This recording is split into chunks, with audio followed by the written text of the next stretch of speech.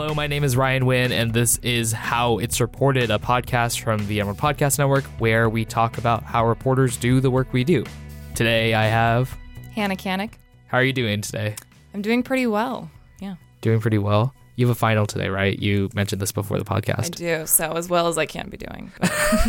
Trying to be optimistic. Yeah. So how about you tell us about the cover story you wrote for this week's edition of The Emerald?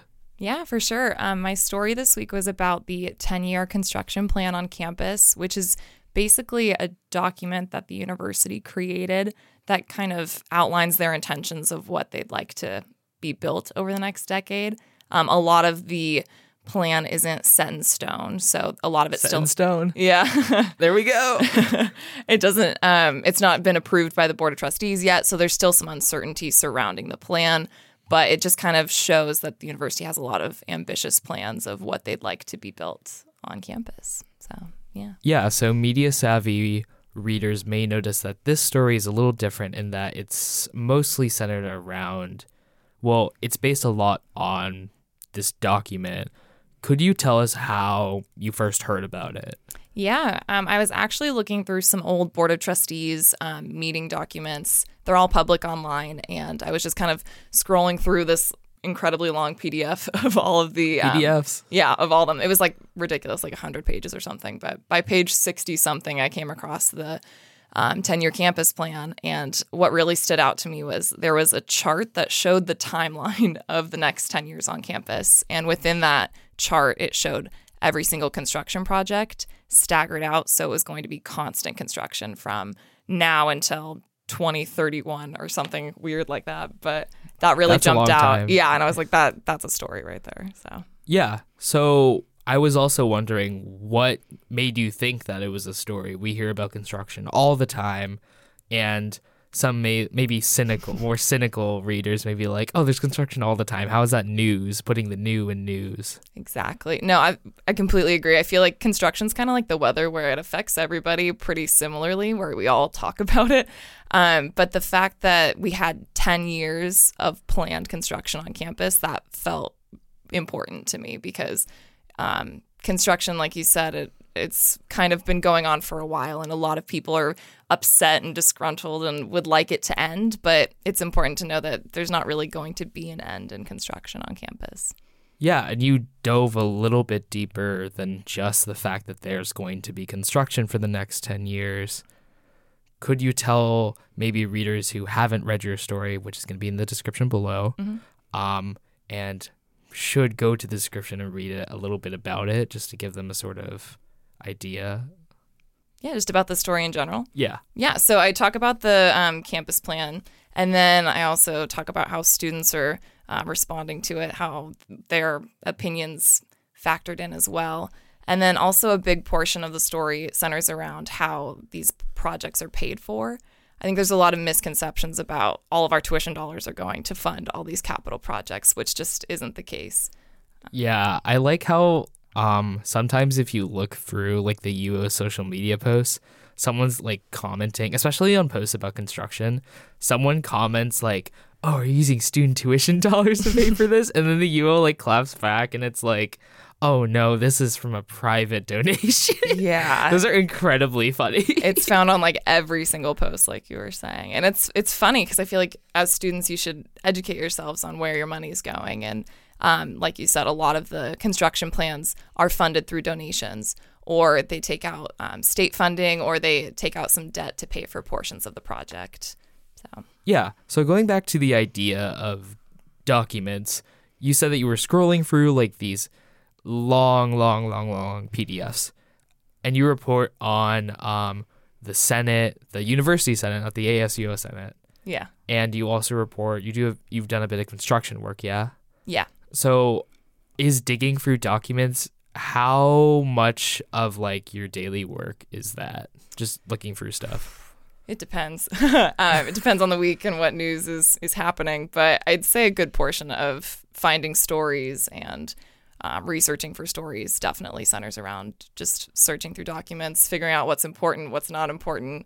I think that's one of the biggest challenges is seeing a 100-page document and looking at the table of contents and saying, okay, what's the most important thing? I don't need to get burnt out reading every single word of this. And Yeah. So I was wondering if you could also take us through your sort of reporting process. You talk to students, you talk to admin, you talk to a lot of different people. Could you just take us through that and explain why you did what you did? Yeah, so after I read the initial document, I kind of just pulled out a notepad and started writing down a bunch of questions that just as a observer I had. And then I started kind of backtracking and figuring out who could answer those questions best. I first reached out to Jamie Moffett, who's the chief financial officer at the university. Quick question. What does the chief financial officer do exactly? Yeah. She basically is kind of the person that oversees the budget for the university and figures out how it can function and where money needs to go and all that fun stuff. So she's kind of like the logistics coordinator of the money. Yeah, and you've talked to her before, right, for some stories? Mm-hmm. I talked to her for a story about the university's growing or is planning to grow by 3,000 students over the next 8 years to increase tuition revenue. So, I talked to her for that story. And then for this story, I basically wanted to kind of get more information about the tuition aspect and like the funding of all these projects, because it is kind of complicated and no one construction project is going to be funded the same as another. So there's definitely, it's very circumstantial depending on each project. So she was able to kind of speak to that and illustrate some examples, which was really helpful. Yeah. What else did you do? I noticed you talked to like a lot of different people in this. Yeah. After I talked with Jamie, she was actually very generous and gave me this spiral-bound notebook full of... Wait, like an actual notebook, a physical notebook? It was like a printed version of the plan, so it wasn't like a personal notebook, but that'd be kind of weird. But no, it was basically, it explained all the different projects, and it was much more in-depth than the initial plan that I found on the Board of Trustees website. And then from there, I contacted Michael Harwood, who was the one who helped create the initial document. And he was able to talk about how each of these projects are selected, what sort of criteria they look into, and how they determine what projects are important to not only students, but faculty and staff. Yeah. So was it hard sort of untangling all this like messy jargon about construction and plans and stuff while reporting?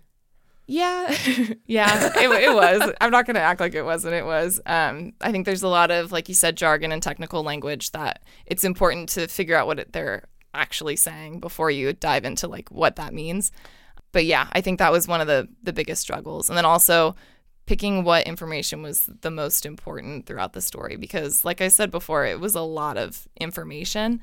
And there are things that didn't necessarily make it into the final story that are still somewhat relevant, but not necessarily like pivotal to the story. Yeah. And along that, what would you say is like the most difficult part what was the most difficult part of reporting the story and working on it and stuff? Yeah, I think one of the hardest parts of the story was figuring out how I wanted to tell it, because there was just a lot of moving parts. And being able to kind of make this story start in a way that people wanted to keep reading it was really important, because it is kind of boring when it comes to construction. Like you said, you have to make sure you identify why it's relevant and why it's new. So being able to kind of frame it in a way of, this is an issue, this is a lot of money, this is a long-term plan, and then include some student testimonies as well. I think that was kind of the biggest struggle of writing it. Yeah. Something you bring up is conflict.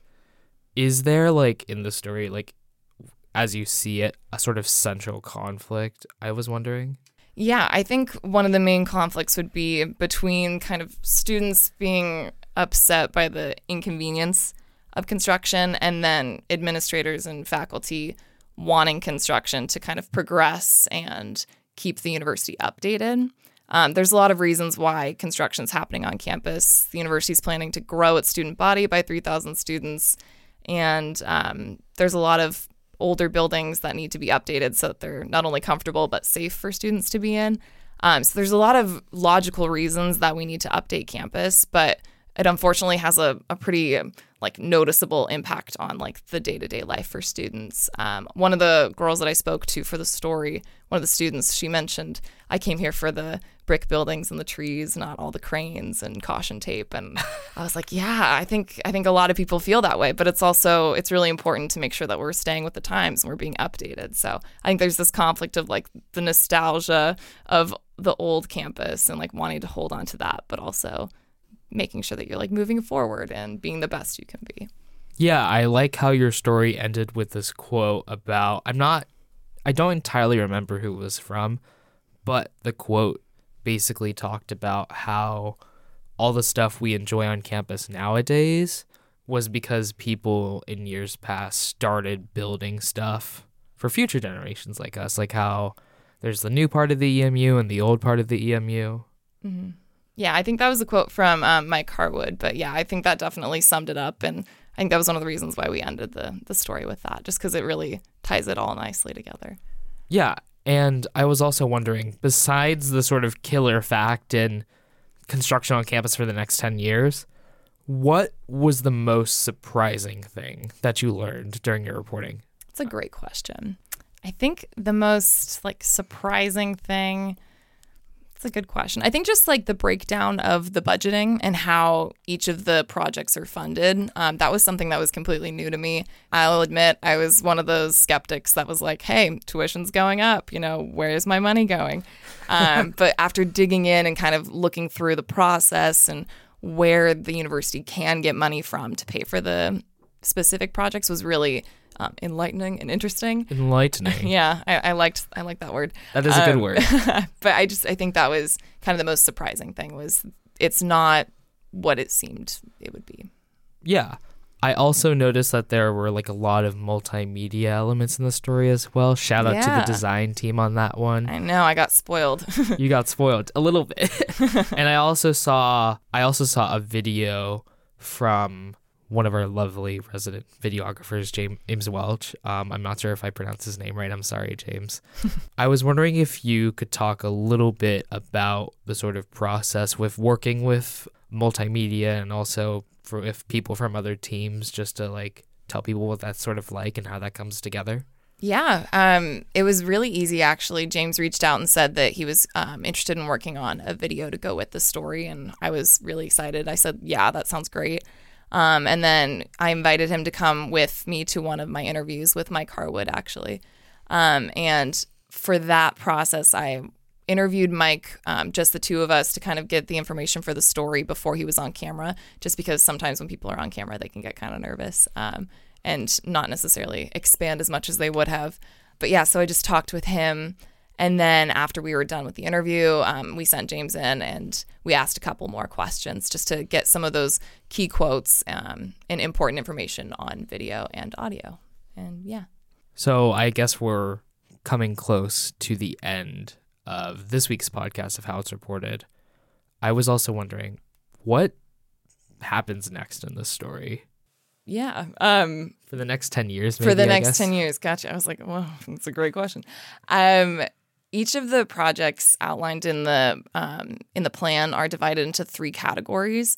So the first one is like current projects, which is like what's being built right now, like the health center and Bean and all of those buildings. The second group is planned and likely projects, which have not been approved by the Board of Trustees, but they're in the design phase. And then the third category is potential future projects, which is kind of next on the to-do list of what the university wants to build. So basically, the ones that are being built right now are obviously approved. They're happening. They'll be done. But planned and likely projects are set to be presented to the Board of Trustees, I believe, this summer, if not next fall, where they will then like approve each project on a rolling basis when they come through the Board of Trustees. Yeah, and then they'll also be up for state funding as well. So it just depends on how much state funding we get and if the Board of Trustees approves each of the projects, if they'll actually be built. Sounds like it's coming back to money and bureaucracy. Yeah, always. All right, well, that's all the questions that I had for you, but I was wondering, is there anything else that you wanted to mention that, even if it seems minor, you wanted to talk about? Yeah, that's a good question. I think just circling back to it's important to kind of educate yourself on how tuition is a factor. I think that's really important to see that your money isn't all going just to a new building. There are other things that pay for these buildings, like revenue bonds, state bonds, and donations, I think is really important. All right. Well, that's all the time we have for this week's episode of How It's Reported. I'm Ryan Wynn. I'm Hannah Kanik. Jake, you can join in too. And this has been How It's Reported. How It's Reported comes out every Wednesdays. You can check us out on SoundCloud, iTunes, Spotify, wherever you get your podcast. And of course, right there on the Daily Emerald homepage. See you next week.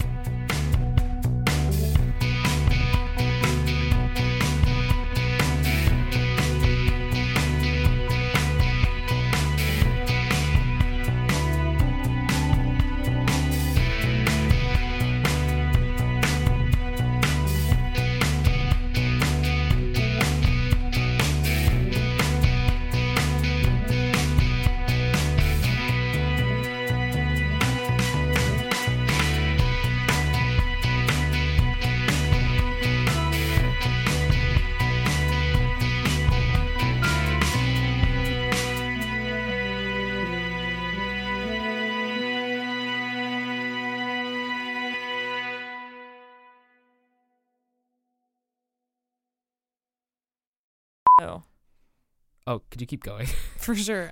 This morning for breakfast, I had oatmeal and bananas and a cup of coffee. Just make sure you speak up. Oatmeal is so good. I know. Oh my God. I found a new recipe where I'll put peanut butter in my oatmeal. I thought about that. That sounds so good. But the trick is you have to do it right when it comes out of the microwave or like off the stove, so it melts really nice. That sounds amazing. It's a pro tip. Holy crap.